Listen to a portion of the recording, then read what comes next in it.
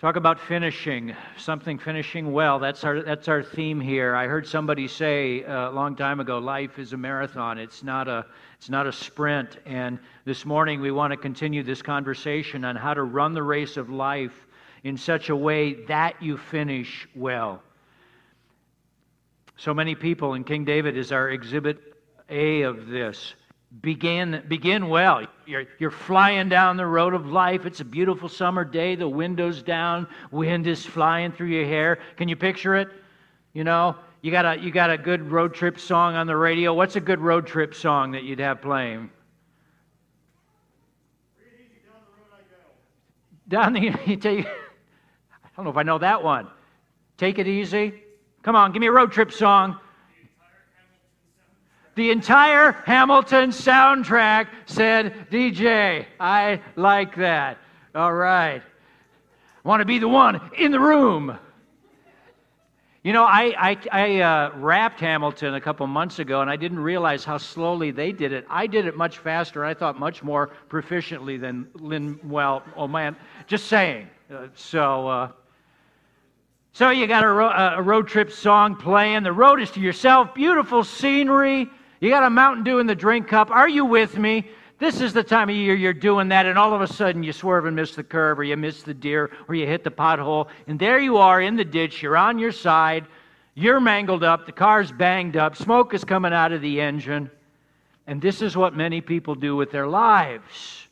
They do what David did. They screw up their lives with an affair or some sexual sin. They succumb to some sort of a addiction. They refuse to learn discipline. And so they can't keep a job, or they can't hold their marriage together. And that's the thing about life we have to appreciate. Now, last week we said life is short, and that's true. But life is also long enough that if you screw up, you are going to feel the pain for a long, long time. Don't you think it would be better? It would be better to learn the lessons of how to do it well. In Psalm 71, written by David, in the back half of his life, is a great tutorial for how to finish well. There are these truths that we need to hang on to in life as we go through life, that we should embrace and just make our peace with. And if we do, we're going to get through life successfully. Now, we covered 3 last week. We said that, first of all, we need to accept the fact that we cannot make sense of life. We cannot navigate life's many twists and turns without Christ. That was the first thing David taught us. In you, O Lord, do I take refuge. Let me never be put to shame. Be to me a rock of refuge to which I may continually come. Jesus said, we talked about this last week, apart from me, you can do only a few things.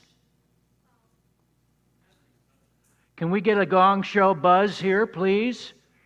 You guys are way out of practice with this. We started to get it right back at Evergreen. Let's give me a buzz. Jesus said, apart from me, you can do nothing. And that's proof to me that Christianity is true, because anybody that talks that way is either a lunatic or they're telling the truth. They're a Lord. I'll follow Jesus. I'll take his word on it. The second truth we learned last week was that this world is shattered by sin, and there's no living in it without suffering. So David, we see in the psalm, is besieged by enemies. His family is falling apart. His own son wants him dead because he wants his throne. Being chased by King Saul was not nearly as bleak as this. And there are many modern-day Americans, and sadly a lot of Christians that go along with this, that believe we somehow have a right to a pain-free pass through life. And so when something bad happens, a global pandemic or something odd like that, suddenly we get our world rocked, and we cop an attitude with God, and we rage at the universe.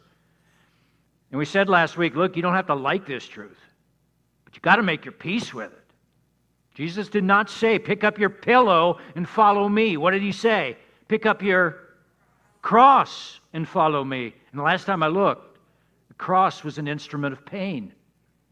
The third truth follows hard on this second truth, that life is short and comes in, you remember, seasons. And people who are caught off guard by this most obvious of truths will not finish well. They'll start seeing their beauty fade or their strength diminish, and they'll start to fall into depression, midlife crisis, here I come. Watching friends and family die will fill them with fear or bitterness. In contrast with this, the great evangelist from the 18th century, John Wesley, he said of the early Methodists, "Our people die well." Isn't that a curious tribute to the power of Christianity? To say, our people die well. David in Psalm 71, knowing that old age is fast approaching, he doesn't cop an attitude with God that this is the way it is. Instead, he seeks God. He prays to God. He asks, God, would you come near to me now? I'm going to need your help. Do not cast me off in the time of old age. Forsake me not when my strength is spent. That's what he cries out to God. And so that's an important truth to learn as well. Now, that's where we left off last week. You were all depressed when you turned off the live stream and went about your day. And you're probably wondering, is there any good news in this psalm? Well, thankfully, these last 2 points that we're going to make today more than make up for what we've heard in the first part of the psalm. Here's truth number 4 as we finish up Psalm 71. God created me with a purpose, and I should strive to live missionally all my days. God created me with a purpose, and I should strive to live missionally all my days. I'm sure some of you were wondering about what was going to happen with David's life, but what happens here after his great sin is we realize he's given another chance to get it right. David wants much more from life than for God to just be with him till his life ends. Look at verse 17, where David says, O God, from my youth you have taught me, and I still proclaim your wondrous deeds. So even to old age and gray hairs, O God, do not forsake me. Okay, that's truth 3. Truth number 3, but here comes truth number 4. Until I proclaim your might to another generation, your power to all those to come. Do you see this? David wants much more from his old age than just a comfortable ride and a smooth landing. He wants his life to count for something. He wants to make a difference for God and for His kingdom. And that's what we mean by thinking missionally. As I've studied King David over the years, I am convinced that there is no one in the Bible outside of Christ Himself who had more vision than David did. We know that he fell in love with God very early in life as a pup. In fact, in verse 6, he says, Upon you I have leaned from before my birth. His poor mom, he's probably singing Baby Shark in the womb, right? That? Can you see that? All of a sudden his mom's looking down and she's hearing, I'm going to join. What? His mom's going, what's this kid all about? From his love and study of Scripture. And remember, for David, the only parts of the Bible that David had were the first 5 books. The books of Moses, Genesis through Deuteronomy. That's all the Bible he had. And yet from his study of Scripture early on, David caught a glimpse of what God's plan was for the earth and for Israel and for his own life. First, he saw that God's heart beat with love for the entire earth. God wasn't just Israel's God, wasn't just a tribal deity. David would have read Genesis 1:1. In the beginning, God created the heavens and the earth. Well, there it is. God created the entire cosmos, all people. Adam and Eve were not Jews. They represented all of humanity, which God loved. Chances are good that Adam and Eve were actually people of color. Get your brain around that one. Huh? And David would have read Genesis 12, verse 3, where God said to Abraham, in you, all the families of the earth will be blessed. And so this global vision begins to fill David. And you see it in his Psalms. Psalm 22, verse 27, David writes, all the ends of the earth shall remember and turn to the Lord. All the families of the nations shall worship before you. I promise you, friends, whatever's going on with the pandemic, this global affliction, it is happening. God is allowing it to move us toward this place where all the families of the earth will worship before Him. David wrote in Psalm 58, verse 11, be exalted, O God, above the heavens. Let your glory be over all the earth. And seeing that God raised up Israel through Abraham to bring a blessing to the earth, it dawned on David that what God was doing through Israel was not for her sake alone, but for the nations. But for Israel to have global influence, well, that meant to David that Israel had to be strong. And God promised that in Deuteronomy. You shall be the head, not the tail. That also meant, as David thought about it, that Israel needed to have a strong, glorious capital city. And God promised that in Deuteronomy. A central place where all the Jews would come to worship. God tells them, I don't want you offering your sacrifices just at any old place. I'm going to bring you to a place. And David saw that they would need to have a vibrant worship life built on the Word. And a vibrant worship life meant that they would need to have their own building. They needed to have a magnificent, awe-inspiring temple in David's mind, and a trained priesthood, and a growing catalog of songs and music. And then from this position of prominence and power, Israel would become God's ambassador to the nations. From the very beginning of his young adulthood, as he's tending his father's sheep, this vision was gestating and growing inside of David. And when at last he became king at the age of 30, this vision just burst into glorious life. I think that David's vision comes down to 3 words: battle, build, and bless. First, he had to battle. He had to secure Israel from all her enemies, and there were many: Philistines and Ammonites and Sidonians, oh my. And all of them took turns knocking Israel around. And so David said, enough of that. He was the mightiest warrior of his time. And under his leadership, each of these enemies were brought to heel. But then Jerusalem was the most strategic site in all the land. It was this glorious place built on hills. And so early on, David battled to secure Jerusalem. And then David went to work on building up Jerusalem, building up Israel's infrastructure, drawing up plans for the temple. And then blessing, battle, building, blessing, a time of enjoying what God had done by creating a strong priesthood and a worship life. I mean, why did David write so many psalms? He is the vintage warrior poet, like Aragorn in The Lord of the Rings. He's the guy who could hold a guitar and a sword in both hands at once. And he wanted to leave for his people not only freedom, but a legacy of songs that would last for generations. I would say David succeeded at that, wouldn't you? David was driven by vision, by missional thinking. And like we said last week, the great shame of his sin is that all this momentum that God had worked up in his life, all of this fell off the tracks, derailed when David sinned, like that train in Arizona that collapsed the other day. So much was frittered away. Dear ones, listen to me. Sin will never aid your cause. Learn this from David. Sin will never make you stronger. Sin will never make you better. There was an old Puritan named Richard Sibbes. He said to enter into sin is to enter into a declining state. Don't ever say, well, I just got this little thing over here. It'll be like frosting, a little place of pleasure for me. Don't go there. The moment you enter into sin, you enter into a declining state. Let David's life be a warning to you. Now, the miracle of David's life, of God's grace in his life, and we see this in Psalm 71, is that David could not stop thinking missionally. He did not want to stop serving God. So even to old age and gray hairs, O God, do not forsake me until I proclaim your might to another generation.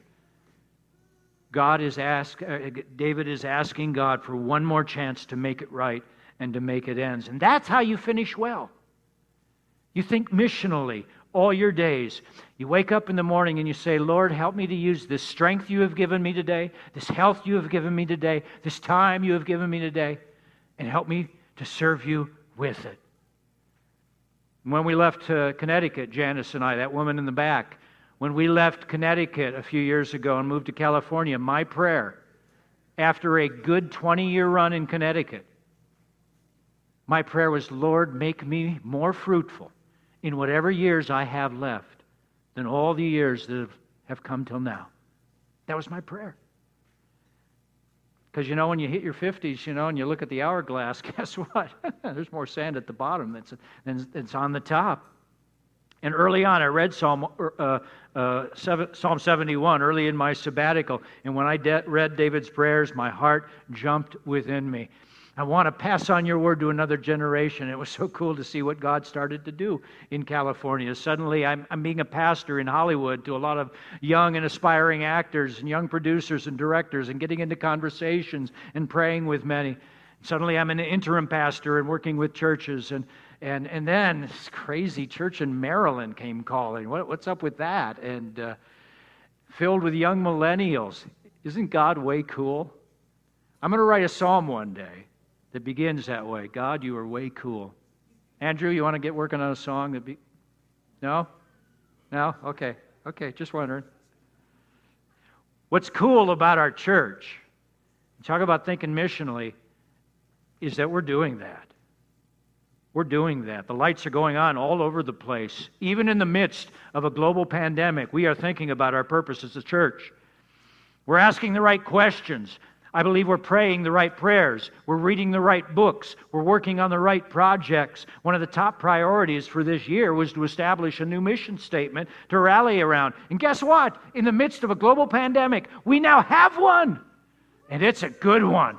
Oh, this thing is like the meatiest barbecue rib you have ever found on a plate. This is good. Write down our new mission statement at the bottom of your sheet, everybody, right now. Because you've all memorized it, I know. You've already committed it to heart. You know exactly what it is.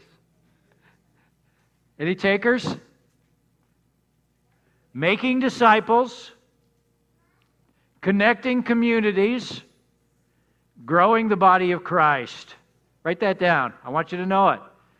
Making disciples. Say it with me. Making disciples, connecting communities, growing the body of Christ. A good mission statement can do a number of things for you. First, it can motivate you. It can get you out of bed in the morning. Then it can help you evaluate, help you look in the mirror and see what you got to work on. And a good mission statement can keep you on task when the road gets tough. It'll push you through the heat of the day. This statement, it checks all those boxes. Making disciples, connecting communities, growing the body of Christ. There is meat on this bone past the barbecue sauce. Say that with me. Past the barbecue sauce. Ketchup? No. Thinking missionally, though, my friends, isn't just for the congregation. It's for you and me individually as well. In spite of life's twists and turns, in spite of life's suffering, in spite of life's shortness, we're not here accidentally. You're not here on this planet right now because of unguided forces of naturalistic evolution randomly plopped you here. That's not why you're here. You and I are here today because a good and eternal God said, let there be Bear, let there be Scott, let there be Lowry. That's why we're here. And God put us here with a purpose. He loaded each of you up individually with gifts and talents and abilities that He wants you to put to use now in growing His goodness, His beauty, His love, His truth upon the earth. And you're to do that forever, however long you're here. If God gives you 20 years, then do that. Grow His beauty, His goodness, His love, His truth on the earth. If He gives you 30 years, do that. If He gives you 50 or 60 or 70, advance God's kingdom somehow, some way. If you read Rick Warren's great book, The Purpose-Driven Life, perhaps you remember the first sentence. It's not about you. It's about God. And dear ones, if we learn this and start living this, we're going to experience more peace and joy in our lives than anybody else can. Well, David's not done yet. He has one final truth to teach us here about finishing well. Truth you got to learn and cling to and grow in until we breathe our last. And here it is. I live eternally now. I live eternally now, and so I can live with hope all my days. I live eternally now, and so I can live in hope all my days. And look at verses 20 through 24. As David comes down the home stretch of this psalm, he says, You who have made me see many troubles and calamities will revive me again. From the depths of the earth, you will bring me up again. You will increase my greatness and comfort me again. I will also praise you with the harp for your faithfulness, O my God. I will sing praises to you with the lyre, O Holy One of Israel. My lips will shout for joy when I sing praises to you, my soul also which you have redeemed. And my tongue will talk of your righteous help all the day long. For they have been put to shame and disappointed, who sought to do me hurt. Here's yet another example of why David was a man after God's own heart. He believed in God so strongly, he clung to Him so firmly, that he knew, however bleak his life was, that as long as he held on tight to God, things would end well. Even though he knew he'd made a colossal mess of things, he had tried to sabotage all the good things that God would do in his life. Even though all this had happened, yet God was loving enough, David believed, and powerful enough to turn even this disaster around for good. David believed it long before Paul wrote it, that all things work together for good to those that love the Lord. In the early days of our sabbatical, it was looking pretty grim for a while for Janice and I. Janice got hurt right away. She couldn't work, no income. I hadn't written one word yet. We had no community, no friends. I was in despair. It was the first time in my life that I'd ever experienced a genuine panic attack. And I was on an early prayer walk, and I read this psalm, Psalm 71. That's why I couldn't wait to preach it. And I got to this part, you who have made me see many troubles and calamities will revive me again. And at once, that same hope that filled David, built on the trust he had for the Lord, that hope washed into my heart. And I memorized these words. You will revive me again. You will bring me up again. You will comfort me again. And whenever that panic arose, I would just say those words. You will revive me again. You will bring me up again. You will comfort me again. And I held those words up like a shield. And a short time later, Jesus began to work His magic in us and started to do His thing, and we were off and running on what became an incredible adventure. For David, his hope had two strands to it. It had a temporal hope and an eternal hope. He hopes that God will restore him to the kingship, that his son Absalom will be brought down, and he'll be given a chance to make things right. He's seen God do enough miracles in his life. He has every reason to think that God will do it again. But even if that didn't happen, David knew that the Lord would revive him and would bring him up again and would comfort him again in eternity. He didn't grasp resurrection the way you and I can on this side of the empty tomb, but David believed in it. He wrote in Psalm 16 under the inspiration of the Holy Spirit, God, you will not abandon my soul to Sheol. You're not going to leave me to rot in the grave. And then in Psalm 23, what did he write? I will dwell in the house of the Lord, what? Forever. Have you ever really let that sink into you? That you are living eternally right now. Right now. Death sucks, no doubt about it. The Bible says it's the final enemy, but it doesn't end me.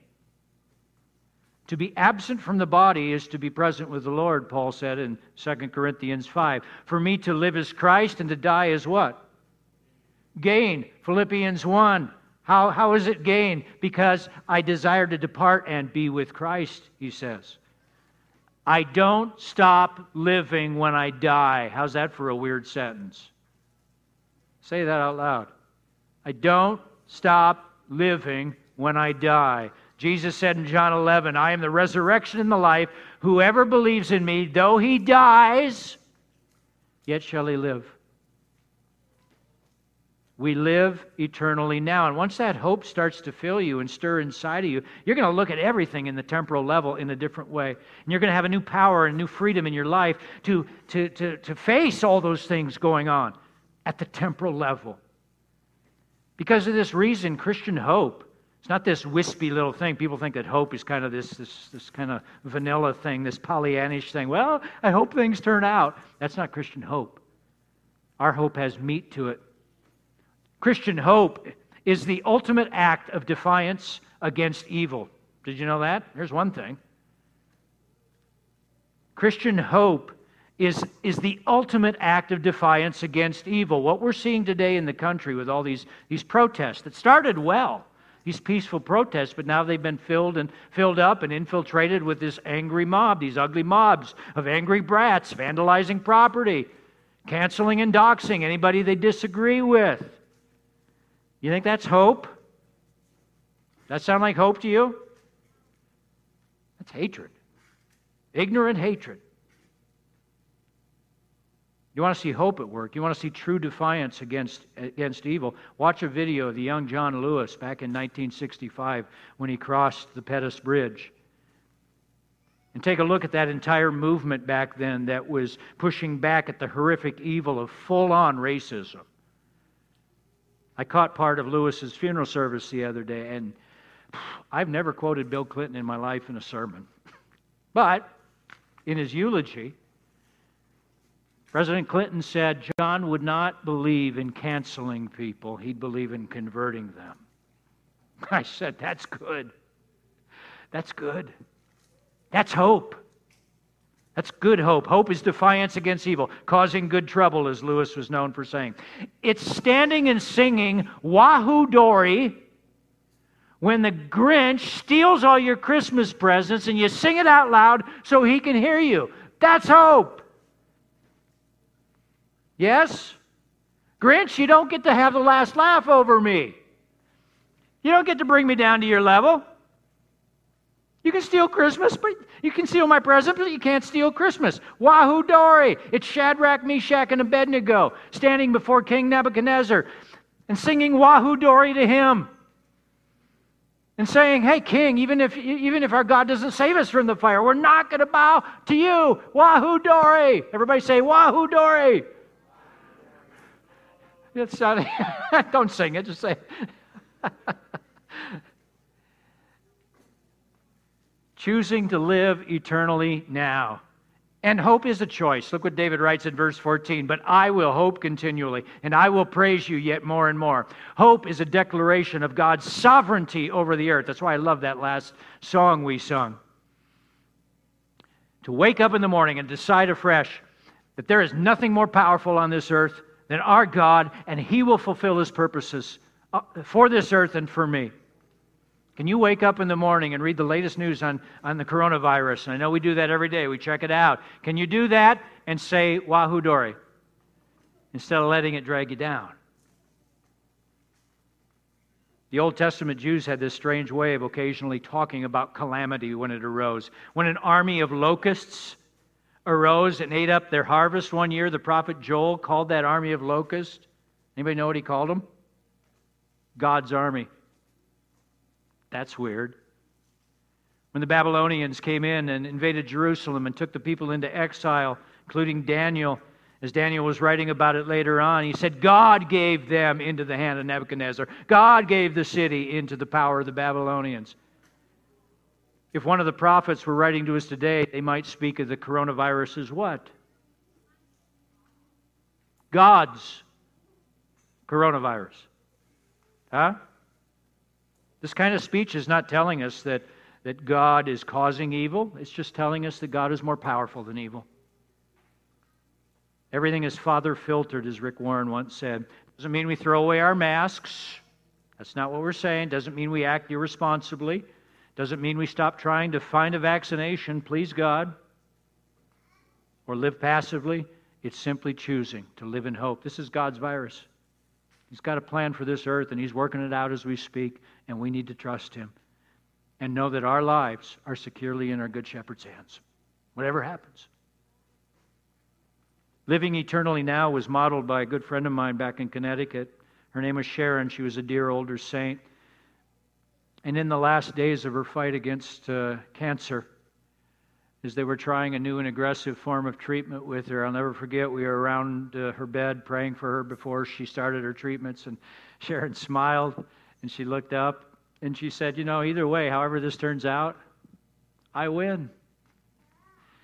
If the treatment works, I get a few more years with my family and friends. If the treatment doesn't work, I get to be with Jesus, and in a few years be with my family and friends. Either way, I win. She sung out Wahoo Dory to cancer. I think that's what Wesley means when he said, our people die well. Because we live eternally now, and our hope is secured firmly to Jesus, we know there is nothing that can ultimately defeat us.